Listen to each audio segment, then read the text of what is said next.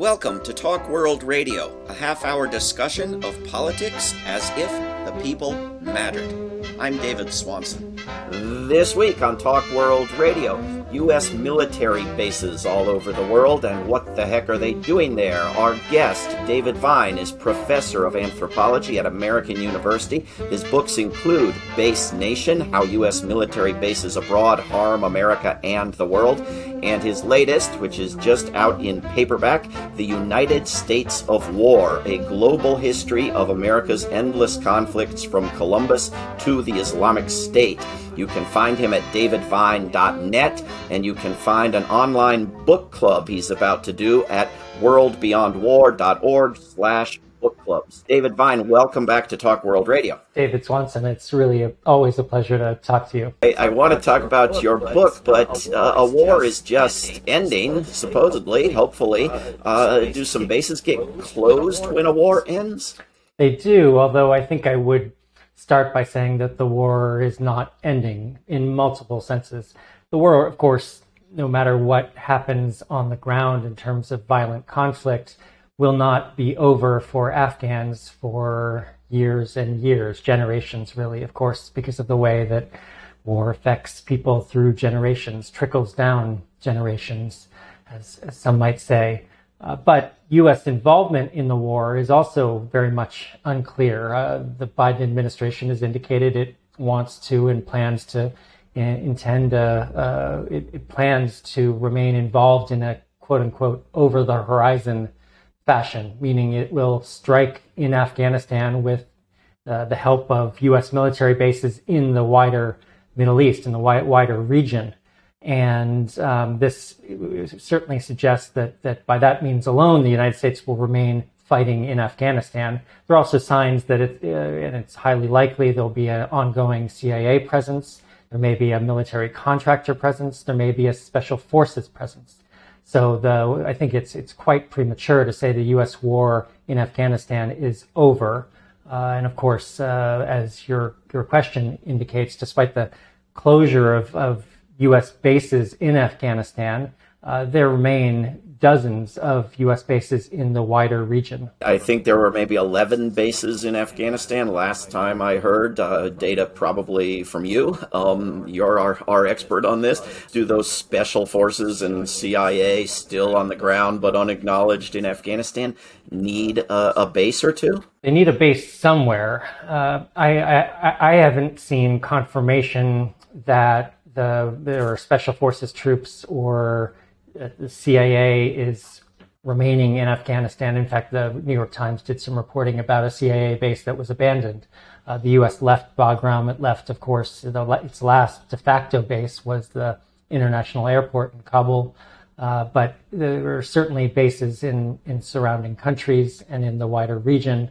And we need to, for those of us who, and I think there are a growing number who are understanding that the war in Afghanistan needed to end, that the Biden administration chose the right decision by ending the formal withdrawal, ending the formal involvement in Afghanistan. We need to push for an end to all the endless wars, an end to all of the U.S. military activity in the Middle East, because it's now been going on more than 40 years that the United States has been meddling with its military, and meddling, it puts it lightly, and destabilizing the region and causing massive death and destruction in the process. In these 40 years or more, David Vine, or even just in the 20 years that everyone is marking from September 11th, 2001, what's changed in the way of U.S. military bases around the world? My impression is that they have been multiplying. Helps to start by saying that the United States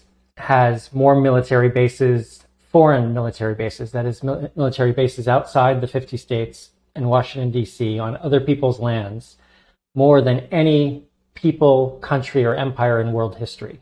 Now, this has been the case since World War II. The number of bases in that time has fluctuated, gone up and down. At times, there have been thousands of bases. And indeed, in the past 20 years, there have been upwards of 2,000 foreign U.S. bases, and that was at the height of the U.S. wars in Afghanistan and Iraq. Currently, by my best estimate, along with two colleagues, Leah Bolger and Patterson Deppen, we estimate there are 750 U.S. military bases abroad, 750 U.S. military bases abroad in 80 foreign countries and colonies. This is a very large number. Again, we think it remains more than any people or empire or country in world history. And just to put it in further comparison, further context, the rest of the world's countries combined at most probably have 200 foreign bases. And this is mostly Britain, which by some recent reporting has 145 foreign bases. The rest of the world's countries have a few dozen together. So 750 bases is massive, and it's actually more than 3 times the number of U.S. embassies and consulates.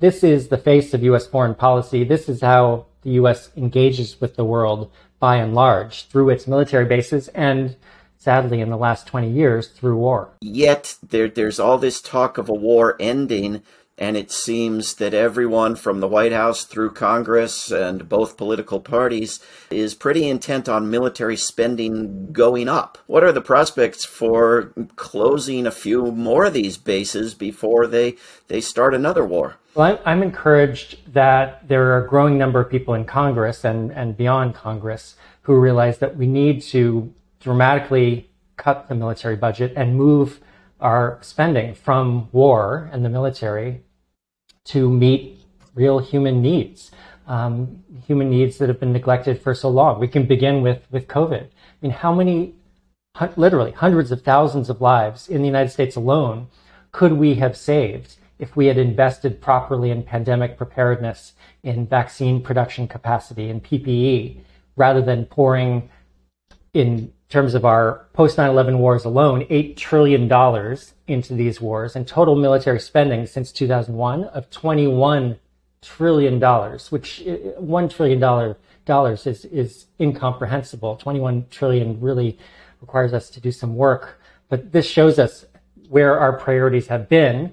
And again, I think there are a growing number of people in Congress who are realizing that our priorities have been so far out of whack. It's shameful and beyond sad, again, because of the people who have suffered as a result of this misallocation of funds. When it comes to bases abroad, I think there's also growing consensus among among a growing number of people across the political spectrum that the U.S.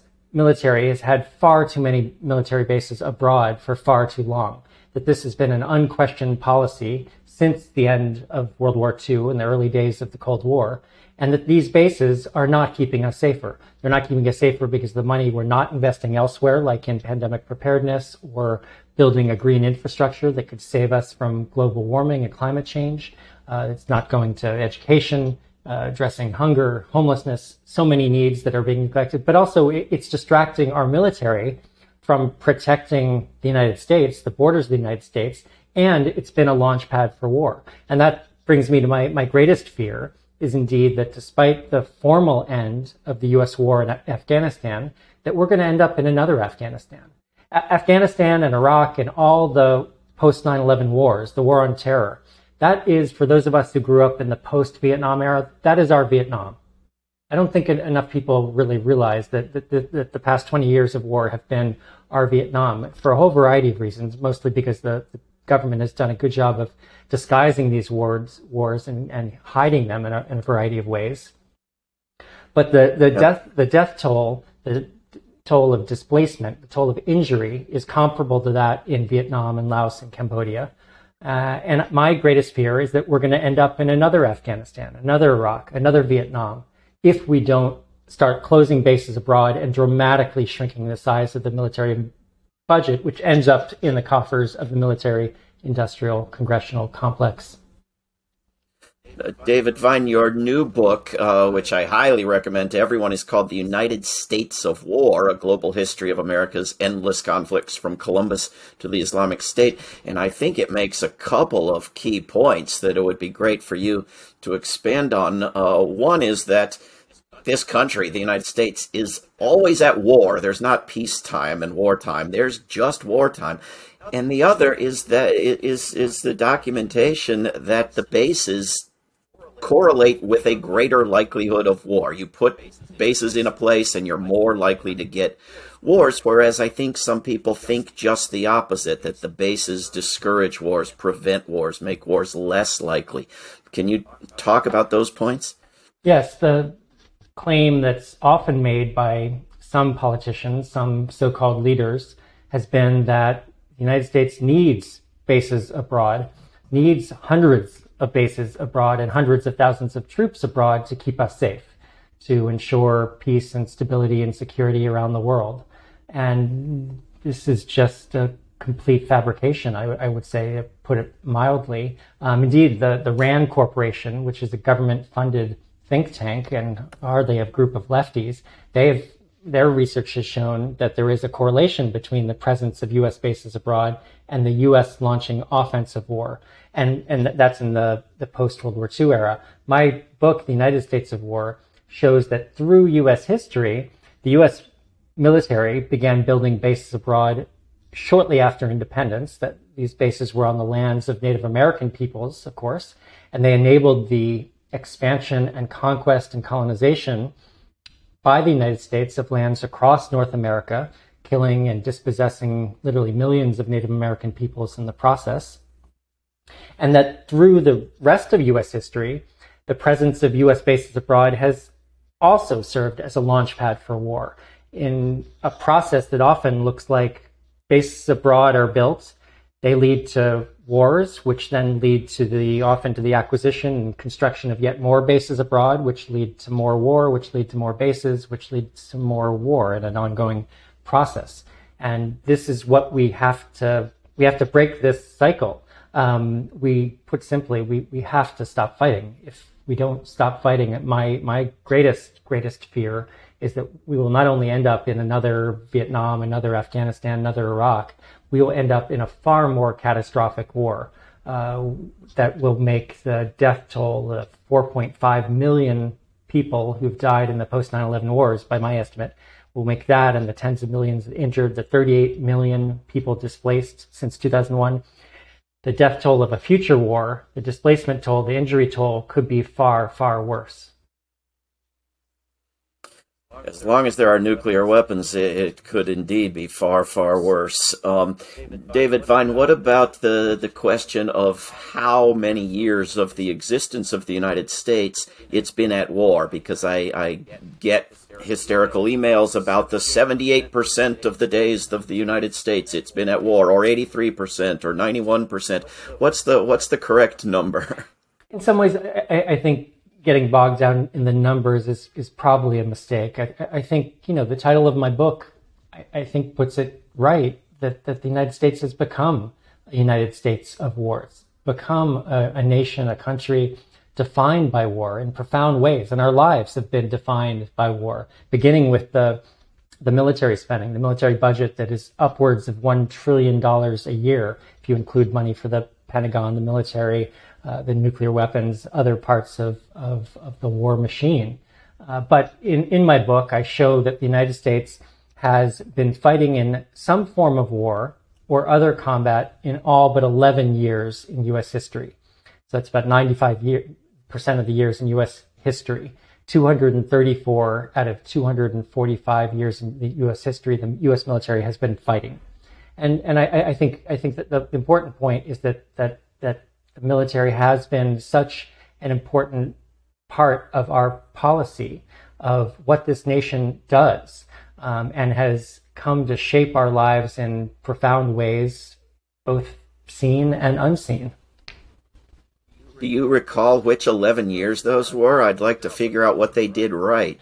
So in my book, I have both a list of all the countries that the United States has invaded or gone to war with, including, the U.S. has invaded Mexico 10 times, Canada 11 times, Panama 24 times. I'll read it just a few others just to give people a sense. Cuba, the Philippines, Hawaii, Apache, Greece, the Seminole, Tripoli, Peru, Vietnam, Cambodia, Yemen, Kenya, Syria, Niger, Libya, and the list goes on and on. I also have a list of all the years. The years, by many accounts, the United States has never been at peace. And depending on how you define war, that is surely the case. But by my somewhat conservative estimate, to avoid any accusation of exaggeration, and I base my list on a Congressional Research Service report that's issued annually that details and documents all the U.S. wars and other forms of combat. The years are at the end of the 19th century, in the 1930s, when President Roosevelt stopped a long pattern of U.S. invading and occupying Latin American countries. And so in the 1930s, before World War II, a couple years possibly in the 1950s, and then at the end of the 1970s under President Carter. So still dealing weapons and supporting coups and assisting militaries around the globe, but not engaging in its own war directly would be the Indeed, involved in other forms of violence, surely. But I think the periods during FDR's administration and during President Carter's administration, before he began a massive buildup of military bases and forces in the Middle East, there were attempts to transform U.S. policy, not just attempts, but there was substantive change in U.S. foreign policy and war policy. And that's what we need again. Under President Franklin Delano Roosevelt, he had, in addition to his New Deal, he had his foreign policy was defined by what he called the good neighbor policy. And I think we need a new good neighbor policy. And that would be a policy defined by a complete opposition to armed intervention, a complete opposition to any intervention in the foreign or domestic affairs of other nations. And other nations around Latin America agreed to the principles of this good neighbor policy. And I think we need to ask politicians, are you opposed to military intervention, military invasions, and war in other countries? War should not be a legitimate policy option for the United States, period. I mean, it shouldn't be a legitimate policy option for any nation, period. But given the catastrophic effects of the last 20 years of war alone, the fact that any U.S. leaders can think about, can contemplate, can plan for future U.S. wars is indeed part of the problem, that their consciousness is such that they can contemplate using the U.S. military in such a way. That the United States foreign policy must be defined by a dedication to peace building, to violence reduction, and the avoidance of war, rather than any future war making. Very well said.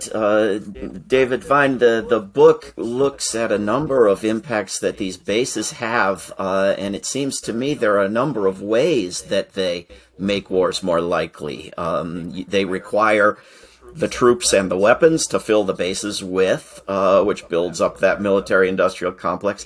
They generate blowback, attack on themselves, which then you can, have a defensive attack on somebody thousands of miles away because they attacked you. They form alliances between the U.S. government and other war-prone, brutal governments that house these bases. So it seems that if you wanted to have fewer wars, this would be an easy first step, would be to get rid of these bases. We have a lot of noise in the activist community with the war on Afghanistan ending and estimates of what the wars cost about cutting the money for the wars. But if we're not going to cut the money for the bases, we're going to get more wars, aren't we? I think, yes. I think both have to be the priority of any peace-loving people in our country, of the anti-war movement, and anyone who wants to see a more peaceful country and more peaceful world, and a country dedicated to caring for the people in this country and around the world. We need to both dramatically cut the size of the military budget and close bases abroad in particular. And closing bases abroad will save money. It will also benefit the local economies of states and congressional districts where U.S. military personnel and their families come back from bases in Germany and Italy and Japan and South Korea and Honduras, and the list goes on, the 80 countries and colonies where U.S. troops are located. We need to both close bases and dramatically shrink the size of the military budget, because what we have now, despite the formal end of the U.S. war in Afghanistan, is effectively a self-perpetuating system of war that has, especially given the dramatically increased power of the military, industrial, congressional complex since the days when Eisenhower identified it. It's created a system where too many people are making too much money and benefiting, beginning with the arms manufacturers from war, to cut off the supply of war. Meanwhile, these bases, as you've pointed out, bases abroad just make it too easy for policymakers to choose war, to launch wars.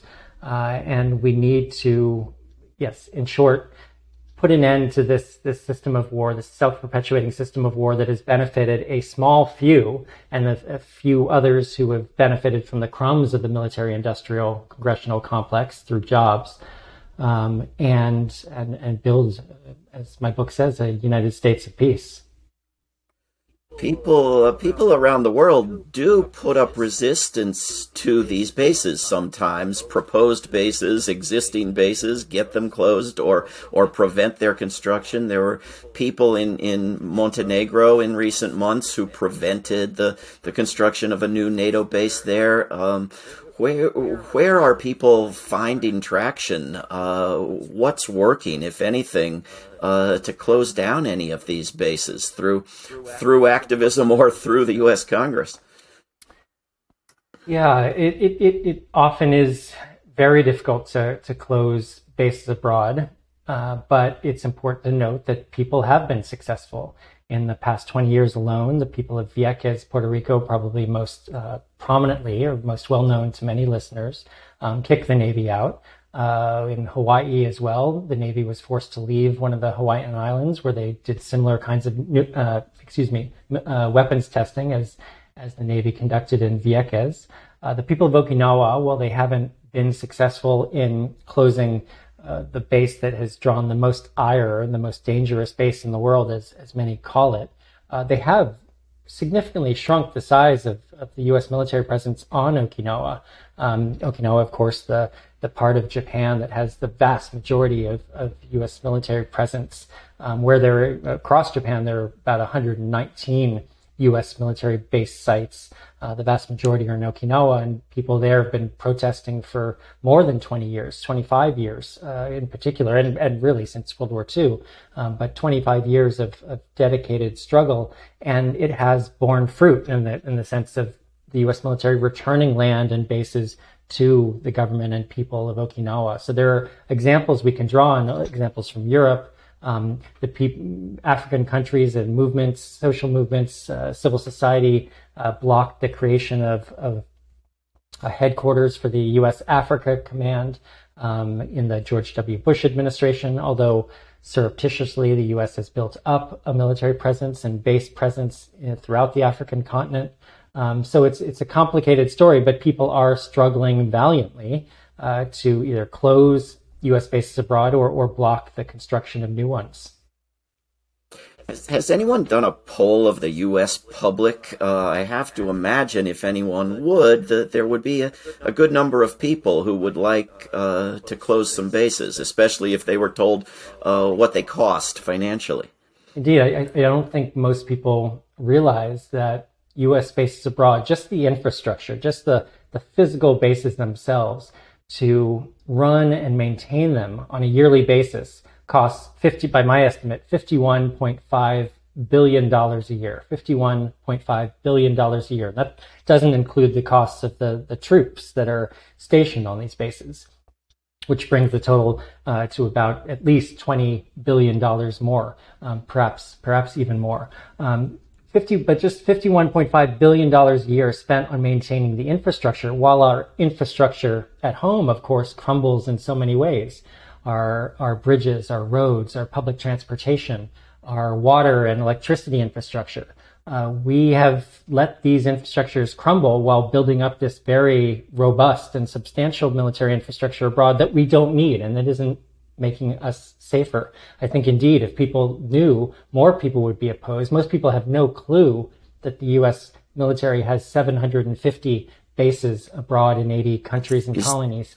I haven't seen the latest polling data. A lot depends on how you ask the question, and but I think our task as people concerned about these issues is to make people more aware of these basic facts of how the U.S. engages with the world.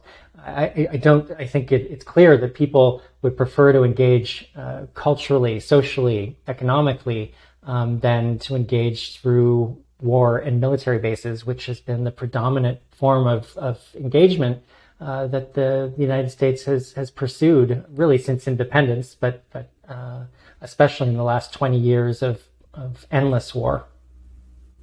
It seems to me we have just a few minutes left. David Vine, one of the biggest problems is that this issue isn't in the U.S. media as a topic for debate.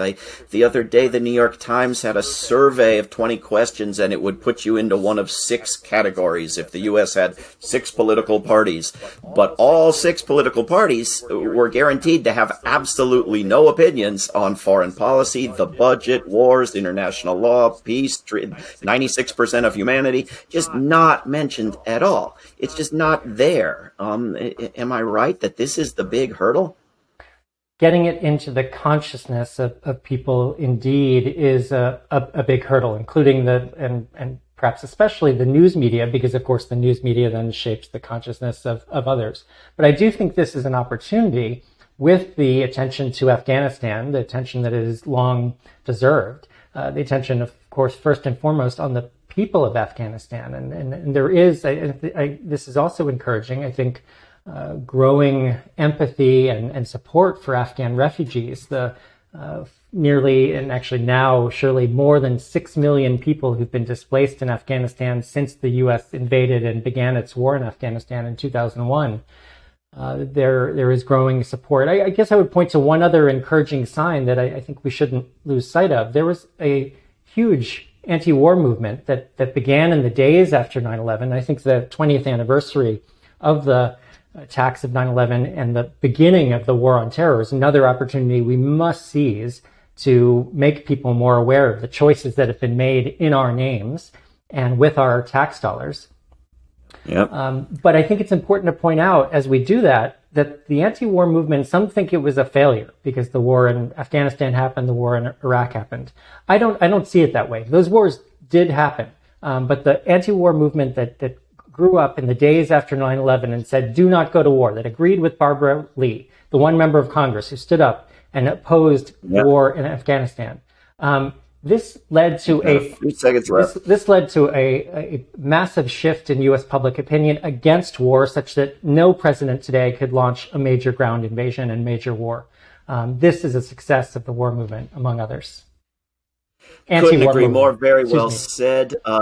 David Vine, his book is The United States of War, and if you want to be in a book club with David Vine and ask him all the questions I failed to ask him, go to worldbeyondwar.org/book clubs. David, thank you very much for coming on Talk World Radio. David, it was really a pleasure. Thank you for having me. This is Talk World Radio. I'm David Swanson. Take action at rootsaction.org. Help end war at worldbeyondwar.org. Read or listen to today's Peace Almanac entry at peacealmanac.org. All past shows can be heard at talkworldradio.org. Talk World Radio is produced in Charlottesville, Virginia, and syndicated by Pacifica Network. There is no way to peace. Peace is the way.